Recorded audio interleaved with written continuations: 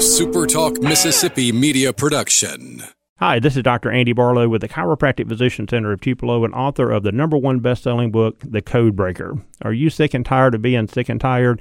Then call my office at 662-844-1414 and order my new book, The Code Breaker.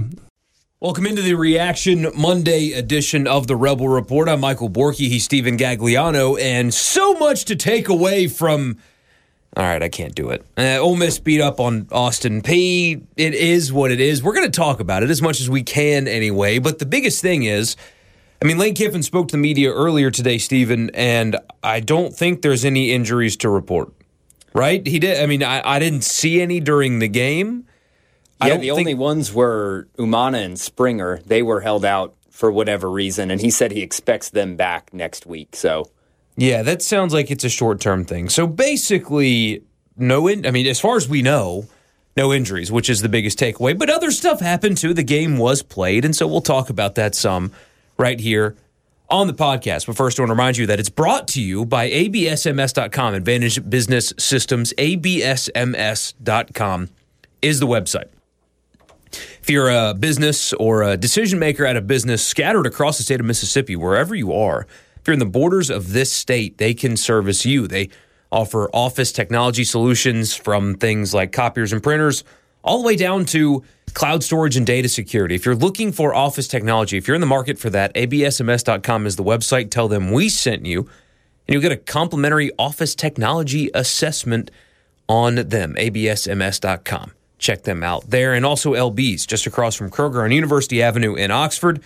Go by and see Greg and tell him that we sent you. Get one of their daily lunch specials. Those are Monday through Friday, especially this week because it looks like we got some rain in the forecast really all week long. There's a tropical storm that's going to hit Texas and come into Mississippi and dump a bunch of rain on us towards the end of the week. Hopefully by Saturday, everything's gone and out. It should be. Yeah, I think midweek is when most of that's going to get here, so I would think that it clears out before then. But a lot of rain coming in your area, so let Greg and the good people there do the cooking for you. But they are open 7 days a week. It's the best place in Mississippi to get your meat, and tell them we sent you.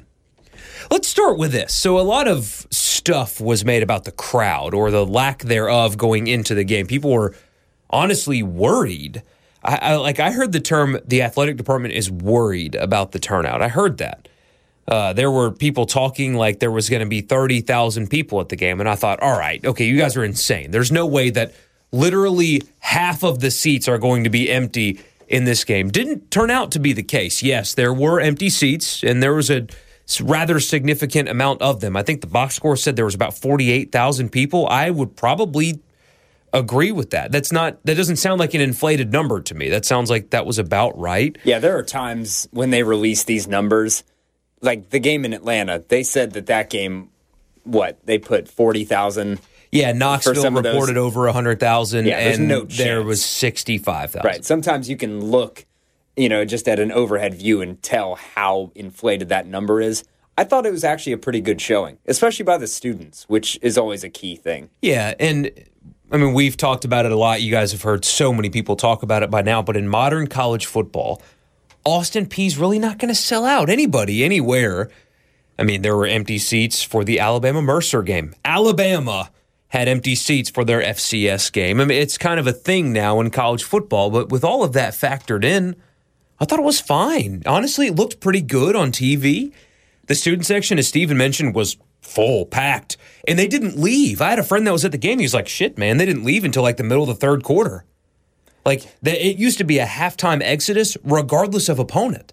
Did you see Kiffin's reason as to why they stayed? Yeah, they kept Plum. They put Plum in the game. Funny. Yeah, that was good stuff. Levy said that we haven't practiced any of these plays. And he's like, who cares? They'll stay as long as he has the ball. Yeah. That was pretty great. But yeah, I was impressed. So if you're a student, shout out to you guys. Seriously, that was awesome to see. I appreciate when the students lead something. That doesn't happen very often. College kids are dumb. I was dumb when I was a college kid. But to see a full student section that stuck around, that means a couple of things. That means the students are doing well and have a good mentality, a good mindset. It's a good student body that cares about their football team, and their coach and the way they play is attractive enough to stay. But also some of the stuff that they've done. I wasn't at the game, but I talked to people that were at the game. The DJ kind of a weirdo. He's a DJ, but apparently did a really good job. Music was good. People are complaining that it was too loud. Good. I'm glad it was too loud. That's great. That it felt like it was like a party atmosphere. And kids can get that on the square. They can go to a house party to get that atmosphere. So if they want that atmosphere, give them that atmosphere. Exactly. And so I have on the radio show really spoken negatively about the Ole Miss game day production stuff, especially with baseball. If you've been to an Ole Miss baseball game in the last 15 years, you've been to every Ole Miss baseball game. Like nothing's changed. It's all the same stuff. It's the same music, same everything. And football felt like that way for a while. It felt like they weren't doing anything. I know they were trying stuff, but it didn't feel like they were. It just felt like it was the same game and the same routine and just kind of a boring-ass atmosphere at Ole Miss. And no, I was not at the game on Saturday, but I sat with somebody who was yesterday watching the Saints, and he was like, it was different. He said it felt fun. He was like, it was fun watching Ole Miss play Austin Peay. That loud music, DJ just kept the energy up in the game. And he was like, for Austin Peay, it was loud and people were into it. It felt like I was having fun at a football game. And that is not how it used to be. I saw they added stuff in some of the concourses for people to do, picture spots, that kind of thing. Yeah, if you give people a reason to stay at the game, they will. And the more things that you can do like that, the more times you'll have people sticking around through a blowout. And then that brings people back for the bigger games. And really, you've seen that in the NFL. A lot of these new stadiums that are being built, it's not just what's happening on the field. Yep. They have new food options. They have new viewing options, places to go in the stadium. That's what it has to be moving forward for everyone. Wi-Fi, phone charging ports, stuff like that. But yeah, when we would have been students, you couldn't send a text message in these stadiums. No, God, no. It was awful. You just had to concede the fact that your phone was not going to work during the game. Right. It wasn't. And also, I'm sure being able to buy beer helps. Now, most students are under 21, but, never stopped them before. But I was impressed, honestly, and hearing what I heard after the game, the Ole Miss in-game production people, the marketing people, did a really good job, apparently. And this was just the first game. Like, my buddy yesterday was like, it wasn't perfect, but I'm sure they're going to work some stuff out. Like, they clearly were trying. And because they tried, people noticed. The chief complaint I've seen is, music was too loud from, like, the older fan base. Good. Because Ole Miss for so long has been an environment that wasn't loud, that you could talk to the people on your row, and it was comfortable. I don't know. Hearing that the music was too loud is a good thing to me. I think great. Keep it that way. The students were there through almost the third quarter. I mean, I saw the pictures and interviews and stuff after the game when they played the alma mater or whatever. There's still students there. Like that I've never seen anyone stay for. Seriously. So they did a really good job, and the students did a really good job. And the crowd was not near as bad as people were expecting. It looked fine on television. There's going to be empty seats at Austin Peay games for the rest of time. Yep. Like that's what's going to happen now. Alabama Mercer had empty seats. Ohio State didn't sell out their game against Oregon. Yes, there were still 100,000 people there, but not 104,000 people. There were thousands, literally, of empty seats in Columbus, Ohio for Ohio State, Oregon. Saturday in Oxford was perfectly fine. Yeah. The Ohio State one, I'd argue, was a bit of a byproduct of that one being so early. The 11 a.m.s just suck. I hate that. For such a big game, put that game at night, please. I don't care what Fox is trying to do with big noon kickoff or whatever it's called. Just put that game at night where it belongs. You know why they're doing that, though?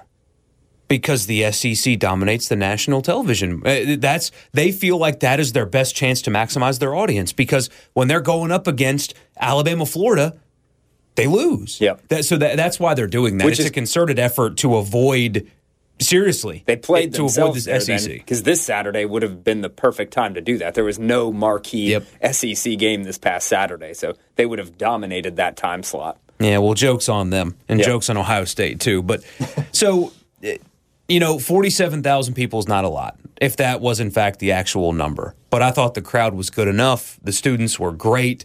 What I've heard from the game day atmosphere is really, really, really encouraging.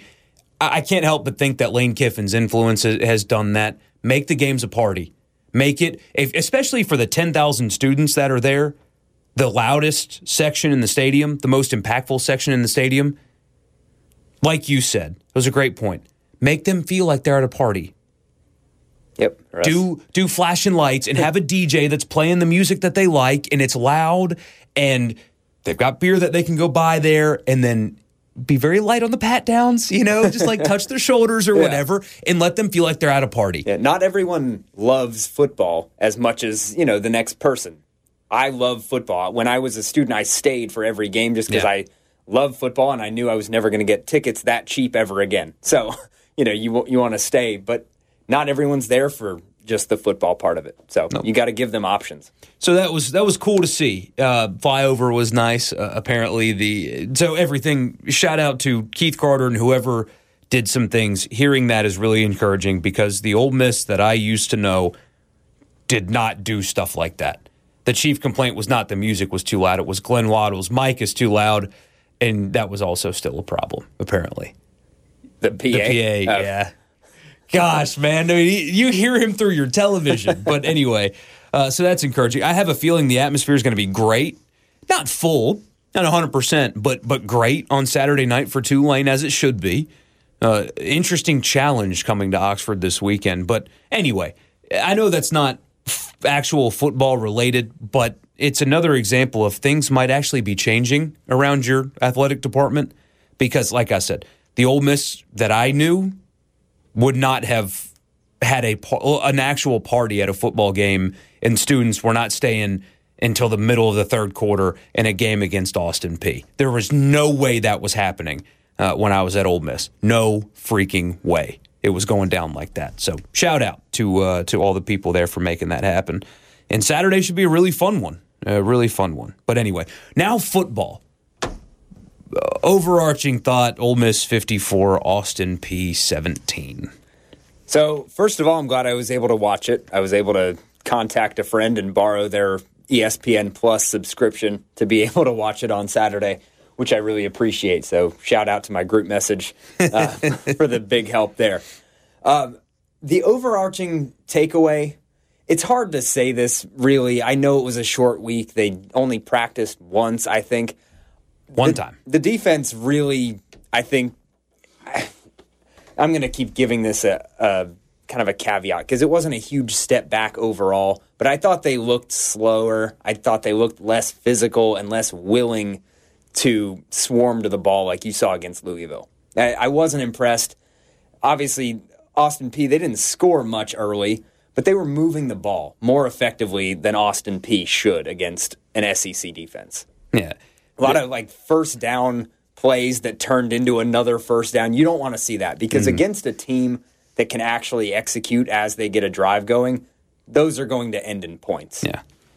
I'm with you in that. It looked to me like that was a football team that played for 5 days prior. It looked like a football team that had only practiced once in the week, and that looked like a team that was playing Austin Peay. Yep. Short rest. They looked a little gassed. It's hard to get jazzed up for Austin Peay. All those factors. That's what I kept thinking, even in the blowout, was like they're not sharp, and I understand why. They looked tired. They looked faster against Louisville, an objectively faster football team. I am willing to give a pass. And, I mean, honestly, so Austin Peay threw for 260 yards on 44 attempts. That's just 5.9 per attempt, which is a really small number. And Austin Peay averaged 3.8 per carry. I mean, considering everything, I'm willing to give all that a pass because it was on short rest. They did only practice one time. Austin Peay ran 90 plays. Yeah. 90 plays in the game. That's something else, too, from a conditioning standpoint. Again, against a team that can execute moving forward, that kind of tempo, I think, could give this defense a lot of problems. And they've got to shore up a lot of things, even against a team like Tulane, that early in the season they've shown the ability to score a lot of points. Yeah. So this could be a very high-scoring game on Saturday if they bring that same kind of effort that they had on Saturday. Yeah, at least they'll be able to practice more than once. Right. But before the Tulane game, I mean, whoever made this schedule, good call. Because could you imagine if they'd had to play Tulane on Saturday after a Monday night in Atlanta where they got back at like 3 o'clock in the morning on Tuesday? Yeah, I think it was a very well-timed FCS opponent. Yeah. And speaking of the schedule, and maybe we can get into this later in the week, but obviously having the bye week from an injury perspective is great before the Alabama game. But I think that also helps them not to overlook Tulane. I think you don't have to worry about, all right, you gear up to play Tulane, then Alabama right away next Saturday. You have a whole week in between that. Yeah, that's an interesting point. Especially they'll be able to they'll have the team's attention when they watch the Oklahoma film. I mean, the Oklahoma game might be the best thing that's happened to Ole Miss in terms of game prep because they can't just be like, well, it's Tulane, and not prepare fully because they'll be able to watch the Oklahoma game and say, oh, shit. I mean, Tulane turned the football over early, if I remember correctly, in that game. Like, they could have won that game. Yeah, and their quarterback was, a half yard short on a 4th and 12 that they could have kept that drive going. Yeah. And I heard someone on your post-game live stream on Saturday night said, how vanilla do you keep it for Tulane? And I thought your answer was perfect. You can't keep it vanilla because this is a team that can score, and you have to give Tulane, I think, your full attention. You do. Yeah, you cannot go vanilla against Tulane. And they really don't. Their scheme doesn't do that. So the question was, do you keep it vanilla so you don't show Alabama anything on film? And I think at this point we've learned that they don't hide things on film that they can do because they don't decide what they can do until it's time to play a particular opponent. Like, I don't know if I'm wording that the best way, but they're going to watch Alabama film and decide where Alabama is weakest and then pick things to do to beat Alabama. It's not like they're hiding something. To find where they're vulnerable. Yeah, true. But that's how they'll do it. They're not going to hide things to save for Alabama. They're going to prepare and do things specifically catered for Alabama. So there's nothing that they will do in the Tulane game this weekend that Alabama will be like, oh, there's that magic bullet. They're not going to beat us now, because what Ole Miss is going to do for Tulane will not be the same thing they're going to try to do to Alabama. It's not Mike Leach. It's not, we're going to run the air raid, and this is what we are going to do, and we're going to do it to every opponent, and we're going to throw 50 times and complete under 300 yards worth of passes. That's not what they're going to do. It's catered for their opponent. But no, Tulane will get their full attention, and especially in the defensive room, DJ Durkin will put on that Oklahoma film, and they will be awoken very quickly to a challenge they've got coming this weekend for sure. Yep. On the offensive side of the ball, as far as a takeaway from the Austin Peay game, I don't think they protected very well. I think Matt Corral took a lot more hits than you should in a game against an FCS opponent. And they're not run blocking well either. Lane Kiffin in his press conference today, we'll play that for you guys on Wednesday at the end of the podcast, but Pro Football Focus ranked Ole Miss as the number 3 offensive line in college football, and Lane was asked about that and just roasted his offensive line and said, but what do I know? Just made fun of the ranking and talked about how bad they were. I don't think they're run blocking particularly well either. I'm not impressed right now with the offensive line. If they're going to go to Tuscaloosa in a couple of weeks and win, they've got to play better than they have. They're right now getting bailed out in part by competition and also elite-level skill players. They've got to play better, for sure, does the offensive line. And Kiffin said as much today. He roasted his guys today, honestly. And very Nick Saban-esque. And Pro Football Focus. Very Saban-esque from Kiffin today. Just not impressed at all with his offensive line, and he shouldn't be, because that's not good enough right now. No, and Henry Parrish was the leading rusher with 9 yards per carry on Saturday. 8 carries, 72 yards. Yeah, it should be higher than that. He should have more rushing yards than that. The group rushed for 336 yards, so it's hard to say that they didn't have a good day running the football, but objectively watching it didn't look impressive. It's Austin the Peay, way that they got there. Yep. You should run for 336 yards against Austin. And a lot of that, just looking at the box score here, Plumlee's 64 yards, Kentrell Bullock's 52. Those were all when the game was out of reach. So really just looking at the first half, they didn't run the ball that effectively against Austin Peay. No, it's got to get better. And we've got a sample size with that unit that says that they're good. And there was no Umana last week either. So they were having to shuffle some guys around. I'm not waving any kind of red flag just yet, but it's something to keep an eye on for sure. It has not been impressive, and Kiffin said as much today. Needs to get better. Who doesn't need to get better is Matt Corral, although there's one thing that he did that pisses me off. I actually yelled at my TV on Saturday when he took a hit in the third quarter. I screamed at him. I was like, what the hell are you doing, Matt? Don't do that. God, what is he thinking? I respect him, though. I mean, that's 2 weeks in a row now. 2 weeks in a row, he's taking hits late in games that he doesn't need to. I respect it. The team loves it. You know, he wants to get physical and be a ball player, and he's not going to quit. If there's still time on the clock, he's going to play. But damn it, Matt, you cannot take hits like that against Austin Peay, man. You got to protect yourself a little bit. I mean, he was great. He should have had a couple more touchdown passes. 281 yards, 5 touchdowns in the game. A really good stat padding night, honestly, which is kind of what the guy with the pocket square on the call said Saturday night. Who was that on the? Oh, it was Richard. I watched the game on mute. Oh, okay. Not because of Richard, although I wouldn't have enjoyed it anyway. But I had the state game with the volume on. But yeah, I mean, it was a stat padding night. Yep. It was. Don't hurt yourself, although he took a hit in the third quarter. And just move on. Get touchdown passes, get yards, move on, ho-hum. It just looks like the game moves so slow for him. It's just so slow in the best way. I mean, just he is in complete command of every decision he makes, everything he does.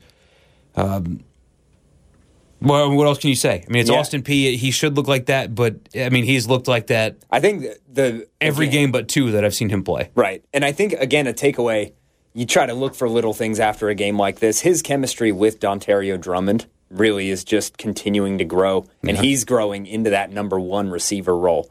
Although he was way too casual with the ball on that fourth down. Yeah, that could have been a touchdown. Pissed about that, too. That was so funny. Was. But, outside of that, Drummond, everyone coming into the season, including Lane Kiffin, he's said it multiple times, is he thought Braylon Sanders would have the highest numbers of any receiver in that room this year. But Drummond just keeps finding ways open, and he's clearly the best option on those RPOs, which Ole Miss loves to run. Yeah, they're keeping Braylon Sanders out of it. I mean, even Austin Peay, everybody's going to do this drop 8 on Ole Miss and force Corral to beat them underneath, and he's going to, it appears. Yeah. Until he has not that game, I don't think he'll have a multi-interception game this season. But until those start to not really work as well, and he won't have his picking and choosing against a team like Alabama, we haven't seen them take those deep shots really yet this season. You saw a couple to Mingo.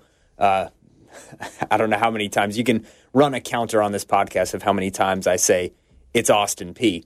Right. So you take those shots against Austin Peay, but, I don't think we'll see those deep shots against better teams until a little later in the season when teams prove that they can take away that underneath stuff. Yeah, and I mean, it's a pick your poison with this offense. You have to.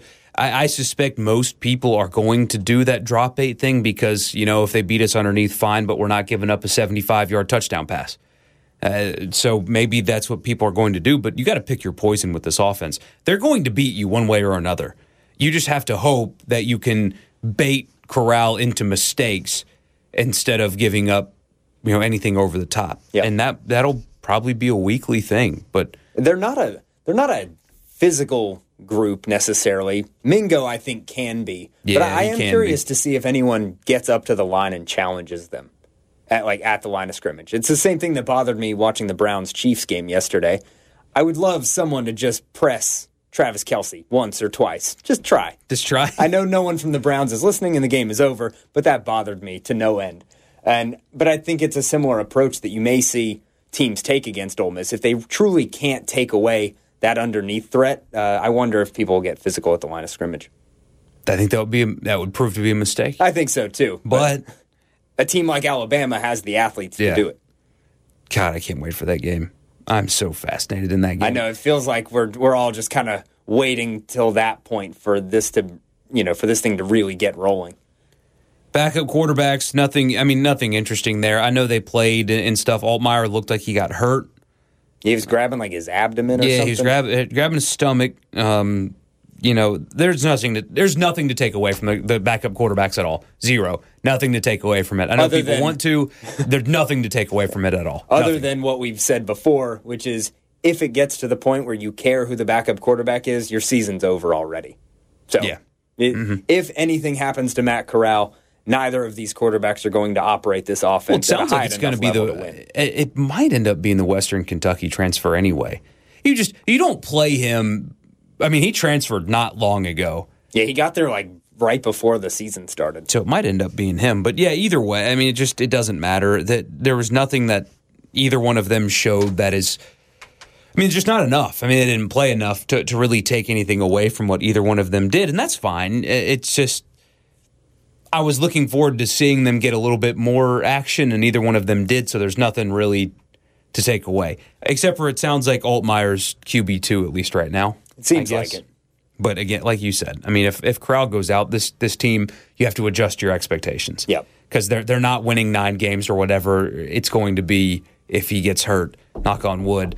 And that would happen to 99% of teams in America. Yeah. When you lose your starting quarterback, your team gets worse. That's just kind of how life goes. But I'm interested to know why the Western Carolina transfer, who was originally at Maryland, why didn't he go to South Carolina? He could have walked in there and started, like on day one. He could have. I don't know. I don't think that he'll ever meet the media or whatever unless he becomes the starting quarterback for whatever reason. But I wonder if I'd be curious to know. I wonder if there's a chance that he can get an extra year of eligibility, and that's why. Maybe.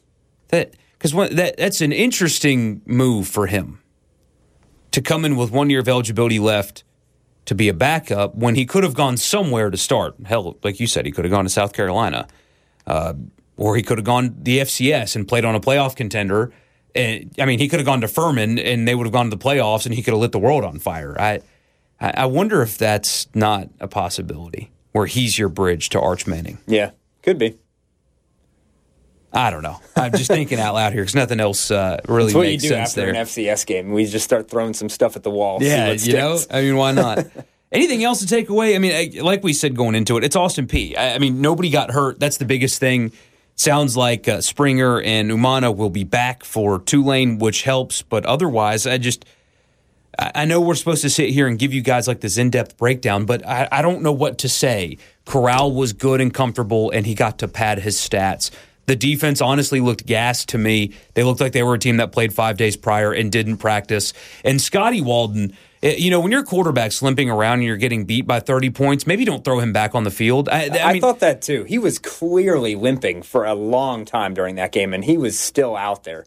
Again, you're not winning the game, dude. No. Take your guy out. Go try to win whatever conference you're in. What are they in? Who cares? The Patriot League, Valley, I think. Ohio Valley, whatever. I mean, you're putting your hurt quarterback in the game against a defense that is absolutely ripping him in half anytime they can get a chance, and yet you do your little bounce thing, and then run him. Well, he hobbles back on the field just to go get hurt some more. I thought that was really bad for him, honestly. He's small. He's like my size, yeah. 5'11", 170, I think. They list him at 175. He's thin. So yeah, I hated that. When the dude's limping around in the third quarter of an absolute blowout, take him out of the game, dude. You're not winning. You're not coming back. You're not sending a bad message to your team. If their quarterback's limping and it's a blowout, you can sit him and it's fine. Like I thought that was really bad form, Me too. honestly. Every time he limped onto the field, I thought, this is coaching malpractice. Yeah, almost. And I guess that comes with being, 31 as a head coach, but maybe not, because someone like me with zero coaching experience could sit there on the couch and say, take him out of the game. So he shouldn't have been in there. But is there anything else? I feel bad. I feel cynical today. I don't mean to be. It's just there's nothing to take away from games like this other than you won. Tywin Malone played. So here's 2 things. Malone played, which is good. That means, obviously, he's healthy enough to play, which is good. He looks a little bit, I don't want to say out of shape, but what a difference between guys that have been in Wilson Love's program for a couple of years and a freshman coming in. It's a very noticeable drop-off. It's just crazy how there are some people like, oh, yeah, freshman, instant impact freshman. Not many. it's a different game. But he looked healthy and he got a sack, and that was really nice to see. Maybe he'll come along and be a rotation piece later this year. Sam Williams had a couple of sacks. Braylon Brown played, so that was not a season-ending injury. I was trying to think, speaking of Sam Williams, when was their last defensive touchdown? I didn't really get a chance to dive deep into that. I just kind of thought of it earlier today, and I had other stuff going on. But that's a question. If anyone out there can answer that, please tweet it at me or tweet it at Borky. Tweet it at one of us and let us know, because I'm very curious.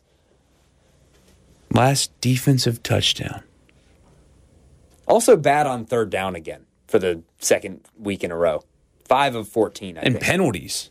Yeah, penalties. 130 yards worth of penalties again. Right. A couple of the PIs were pretty pathetic, though. Those were both of them on Miles Battle, I thought, were bad. The one on Jalen Jones, they're doing a little hand fighting, but he's got his head around. He's making a play on the ball. Yeah. You don't drop PI there. No. That's my number one thing during football season, and that's how Taylor knows that it's officially football season. When we're watching games together, if I yell, turn around at the TV. No matter what game I'm watching, I yell at defensive backs because it just drives me up a wall. When the receiver clearly is looking for the football and the DB does absolutely nothing except try to face guard him.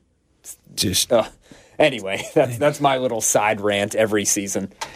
So, yeah, that's it. Ole Miss, Austin Peay. That's. I feel bad. Again, I feel bad for being cynical, but it's an FCS team that you're better than. Great student crowd. They deserve a lot of credit. Nobody got hurt. You got to pad your quarterback stats a little bit. You got to play a bunch of guys. And now you've got a chance to rest up a little bit and get ready for a real challenge in Tulane incoming this weekend. We'll talk about that more on Wednesday and Friday. We'll play you Lane Kiffin's press conference coming up on Wednesday. Don't forget to subscribe while you're here. Thank you so much for making the podcast a part of your day, and we'll talk to you again on Wednesday. A SuperTalk Mississippi media production.